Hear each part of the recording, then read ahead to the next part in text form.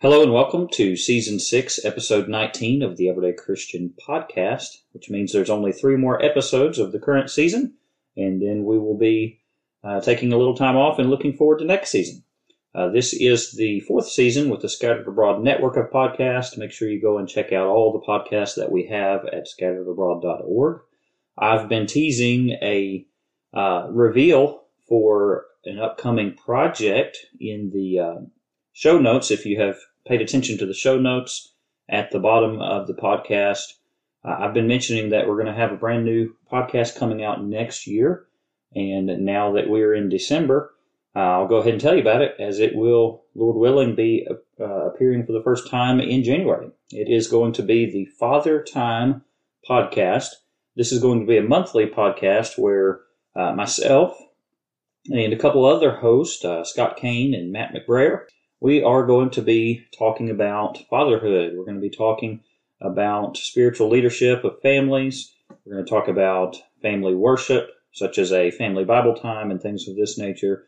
We're going to bring up various topics from time to time that deal with cultural topics that we may need to navigate with our families and etc. But anyways, I'm really looking forward to this podcast. It's going to come out next month again. This is a monthly podcast called Father Time, and Lord willing, Scott Kane and Matt McBrayer and myself will be debuting that in just a few weeks. So I hope that you will tune in to that special podcast next month. We are getting ready to wrap up our study of 2 Peter. We're going to look at the second half of 2 Peter chapter 2 in this week's episode, and then the next 2 weeks we will finish up looking at 2 Peter chapter 3. 2 Peter chapter 2, we want to look at verses 15 through 22 this week. And we'll start in verses 15 and 16, and we'll find an Old Testament example of a false teacher, which we talked about in detail last week, by the name of Balaam. I'm going to go ahead and read verses 15 and 16. They have forsaken the right way and gone astray, following the way of Balaam the son of Beor, who loved the wages of unrighteousness, but he was rebuked for his iniquity. A dumb donkey, speaking with a man's voice, restrained the madness of the prophet. Well, Balaam is definitely one of the probably most interesting characters in the Old Testament. If you read about him, there's a lot written about him throughout the Bible, really. Here in 2 Peter, as well as Revelation 2, verse 14, Jude, verse 11, Micah, chapter 6, verse 5, Nehemiah 13, verse 2, Joshua 24, verses 9 through 10, Joshua 13, 22, Deuteronomy 23, 45, and also Numbers, chapters 22, 23, 24, and 31. So there is a lot that is written about Balaam. Again, he is very interesting. One of the most funny moments in the Bible is when the dumb donkey spoke to Balaam. By the way, I've thought about, kind of toyed with the idea of one day having an episode or two on the funniest moments in the Bible. Maybe you can let me know what you think about that. Maybe email us at thescatteredabroadnetwork.org and let me know what you think about that, but this would definitely be on my list of the funniest moments in the Bible. But kind of a synopsis of what Balaam is known for. So there was a king by the name of Balak. If I remember right, I think he was a Moabite king. I could be mistaken about that, but King Balak was worried about the Israelites. He wanted the prophet Balaam to curse the Israelites so that he could maintain his power. Well, long story short, Balaam tells the king Balak that he cannot bring a curse on God's people. And when you first read the first chapter or so, you think, okay, well, this is kind of admirable. Balaam acknowledges, well, I can't curse God's people. But you got to keep reading, because we find out that Balaam was fully willing to do that. He just couldn't figure out a way to do it. But eventually he does figure out a way to do it. So eventually Balaam convinces Balak to entice the Israelites to commit fornication. And so upon doing this, they would bring curses themselves from God. So they would bring curses upon themselves. Well, within this story, one of the funniest parts of the Bible is when the dumb donkey spoke with a man's voice rebuking the prophet Balaam for his iniquity. Let's turn and read Numbers 22, verses 26 through 33. Then the angel of the Lord went further and stood in a narrow place where there was no way to turn either to the right hand or to the left. And when the donkey saw the angel of the Lord, she lay down under Balaam. So Balaam's anger was aroused, and he struck the donkey with his staff. Then the Lord opened the mouth of the donkey, and she said to Balaam, "What have I done to you, that you have struck me these 3 times?" And Balaam said to the donkey, "Because you have abused me, I wish there were a sword in my hand, for now I would kill you." So the donkey said to Balaam, "Am I not your donkey on which you have ridden, ever since I became yours to this day? Was I ever disposed to do this to you?" And he said, "No." And then the Lord opened Balaam's eyes, and he saw the angel of the Lord standing in the way with his drawn sword in his hand, and he bowed his head and fell flat on his face. And the angel of the Lord said to him, "Why have you struck your donkey these 3 times? Behold, I have come out to stand against you, because your way is perverse before me. The donkey saw me and turned aside from me these 3 times. If she had not turned aside from me, surely I would have also killed you by now and let her live." Anyways, that is an absolutely hilarious story. I think this is proof that God has a sense of humor, the way that he went about things in this particular account with Balaam. But anyways, this really happened. This is the inspired scriptures, and if we believe in the inspiration of the scriptures, if we believe that God can perform miracles, well, certainly God can open the mouth of a donkey if he so wishes. And so this is a hilarious story, but the point that Peter brings up is that Balaam was actually not a good prophet at all. He loved the wages of unrighteousness. So, in other words, he stood to make a lot of profit from King Balak if he could somehow get the Israelites to bring this curse upon themselves, so that Balak would feel better and safer against the Israelites, and so that Balaam could get the money that he was being bribed with. So Balaam was not a good man at all. So that is the story of Balaam, verses 15 and 16. Now let's look at verses 17 through 19. We want to notice continued characteristics of false teachers. Peter writes, "These are wells without water, clouds carried by a tempest, for whom is reserved the blackness of darkness forever. For when they speak great swelling words of emptiness, they allure through the lust of the flesh, through lewdness, the ones who have actually escaped from those who live in error." So they are wells without water, carried by a tempest, clouds carried by a tempest. In other words, just like a well that is dried up because there's a drought or what have you and there's no water, just like a cloud that looks promising, like it's going to bring rain. Maybe you have seen a gray cloud before that looked like rain was going to come, and maybe you really, really needed it. At the time of this recording, here in Oklahoma, we are in a major drought, and we desperately need rain. And we've been praying for it, and God has sent us some, but we keep praying for more. But sometimes you look up and you see some clouds, and you think, surely maybe there's a little rain in there.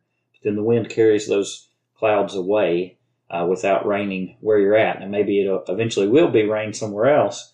But that's how these false prophets are. They're empty in their promises. They're worthless. And certainly this happens, doesn't it? It has happened throughout history, and it continues to happen today, that false prophets have empty promises that they are feeding people, and people are being misled, and people are being led to spiritual death through listening to false teachers. And so, certainly a very, very serious matter. Verse 18, again, he talks about the speaking of great swelling words of emptiness. Think, maybe fancy speech, eloquent speech that really amounts to emptiness. Have you ever heard a preacher who, he tells great stories and, he can really captivate an audience. But when you actually examine what he's preaching, he barely mentions God's word at all. And there's really not much to it. It was just an exciting story to, ramp up a crowd. Well, that is not faithful preaching. And there's no substance to it. It's nothing but fluff. This is kind of the idea when Peter says that they speak this great swelling words of emptiness. And also, he says that they allure through the lust of the flesh, through lewdness, the ones who have actually escaped from those who live in error. Notice it is possible to live in error. There are some who teach that as long as you change your mind, you can't really live in a state of sin. Well, no, that's not the case at all. You have to change your mind, but your change of mind has to also include a change of actions. 2 Corinthians chapter 7. Godly sorrow produces repentance, not to be repented of, but the sorrow of the world produces death. Well, the sorrow of the world is, I'm sad, and I changed my mind, I shouldn't have done that, but then you don't actually repent. Godly sorrow is, I'm sorry I did that, and now I'm going to repent. I'm going to stop doing that. I'm not going to do that anymore. Well, these folks are being taught to live in error, to live in sin, and a couple of examples that they have been allured to, Peter says, would include lust and lewdness. Again, if you remember back in verse 1, Peter talked about damnable or destructive heresies. Again, these false teachers are bringing upon their audience, those who accept their teachings, they're bringing destruction. Again, we mentioned that word over and over again, destruction. They're bringing destruction. They are bringing spiritual condemnation to hell to those who accept their false doctrine. So this, again, is so serious. Everyday Christians, we need to be on the lookout for this. Verse number 19, Peter writes, while they promise them liberty, they themselves are slaves of corruption. For by whom a person is overcome, by him also he is brought into bondage. These false teachers promise liberty, freedom. They may even misuse the idea of grace. And they promise these things to those who do not have access to God's freedom and liberty and grace because they haven't come to God on His terms to receive freedom and liberty and grace. The Scriptures teach what they teach, and there are many plain teachings in Scripture that are not popular, but we have to continue to accept them and proclaim them. It is not popular, at least among those who are in the denominational world, to accept that baptism is necessary for salvation. It is not popular that Matthew 19 verse 9 teaches that someone can be in an unscriptural marriage because they have divorced for the wrong reason and then remarried, reasons other than fornication. It's not popular with the world that someone has to repent of homosexuality. It's not popular with the world. All these different things we could list, the role of women in the church, those sorts of things that are clearly taught in Scripture are not popular with the world. It's not popular with the world that denominationalism is not okay. There are many who would rather just agree to disagree, and the Baptists are fine, and the Methodists are fine, and the Catholics are fine, and the Presbyterians are fine, etc. No, that is not fine. The Bible teaches very plainly that denominations, the very system, the very idea of divisions, they are condemned. 1 Corinthians 1 verse 10 and other passages. So false teachers teach that many things are okay that are absolutely not okay. I think of the idea here about liberty and freedom and grace, and well, since you have grace, well, you can do whatever you want. You can practice lewdness. You can practice lust. You can have eyes full of adultery. You can do all these things. that is essentially what was being taught. And the error that Peter is dealing with here, and I think of how Paul confronts that in Romans chapter 6, verses 1 and following. He says, "Shall we continue in sin that grace may abound?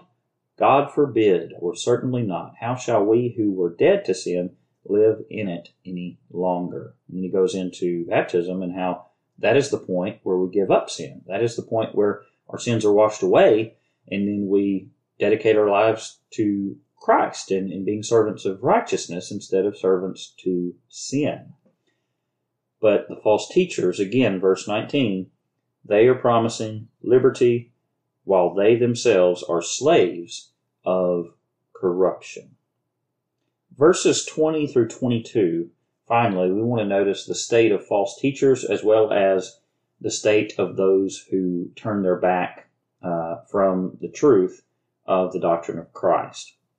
This is one of the clearest passages in all of Scripture, in my mind, that clearly shows the idea of once saved, always saved being completely false.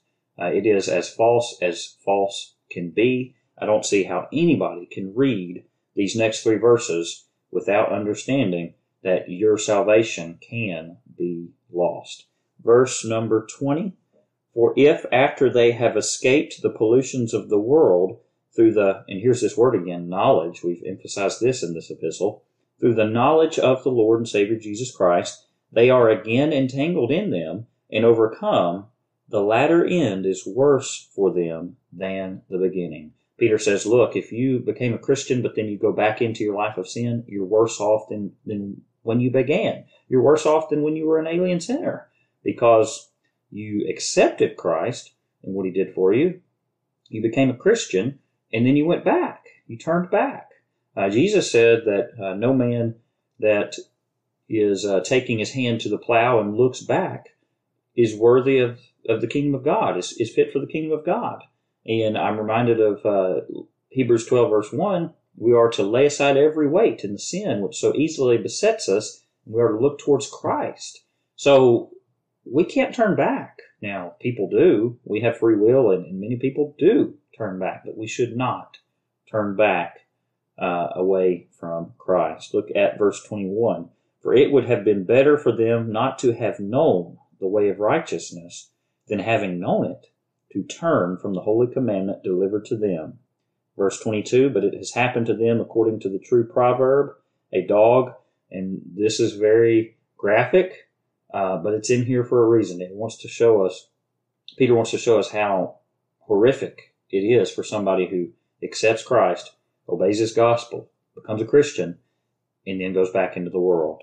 "A dog returns to his own vomit, and a sow, a pig, having washed, to her wallowing in the mire." That is the state of somebody who becomes a Christian but then goes back into the world. By the way, the parable of the sower, what does it teach us? It teaches us that there are some who are the good soil and they stick it out, but then there are others who the seed falls by the wayside, and that's people who just outright reject the teachings of Christ from the beginning. But then there are others, such as the stony soil and the thorny soil. Those are the people who accept it at first, but they don't grow, or they get choked out by the cares of the world. The Bible says that those hearts in particular are worse off than somebody who has never even known the way of truth. We don't want to be in that boat on the day of judgment, everyday Christians. And so let's strive to be faithful. Let's strive to walk in the light as Christ is in the light. Let's strive to add to our faith virtue and knowledge and all the different things that we read about in chapter 1. Let's grow as everyday Christians so that we will not find ourselves in the boat, if you will, of those who have looked back, who have turned back, that we just read about in verses 20 through 22. Thank you for tuning in to the Everyday Christian Podcast this week. Lord willing, we've got 2 weeks left for this season. The season has flown by, but we've got chapter 3, the first part, next week, and then we'll wrap up the rest of chapter 3 and the rest of the season the week after that on the Everyday Christian Podcast. What's up, guys? It's Caleb and Michael over here from the Scattered Abroad Network, and we just wanted to say thanks so much for listening to this episode. Yeah, we're so thankful to the East Hill Church of Christ for overseeing this network, and we're grateful to God for this opportunity. And don't forget, you can check out our show notes below for all of our social media links, email address, website, and we have a monthly newsletter, so don't forget to sign up for that. Please remember to leave us a rating or a review on whatever platform it is that you use, and please continue to keep our network in your prayers. As always, thank you again so much for listening. Be ready tomorrow. We have brand new content coming out here on the SAN. Thanks so much, and God bless.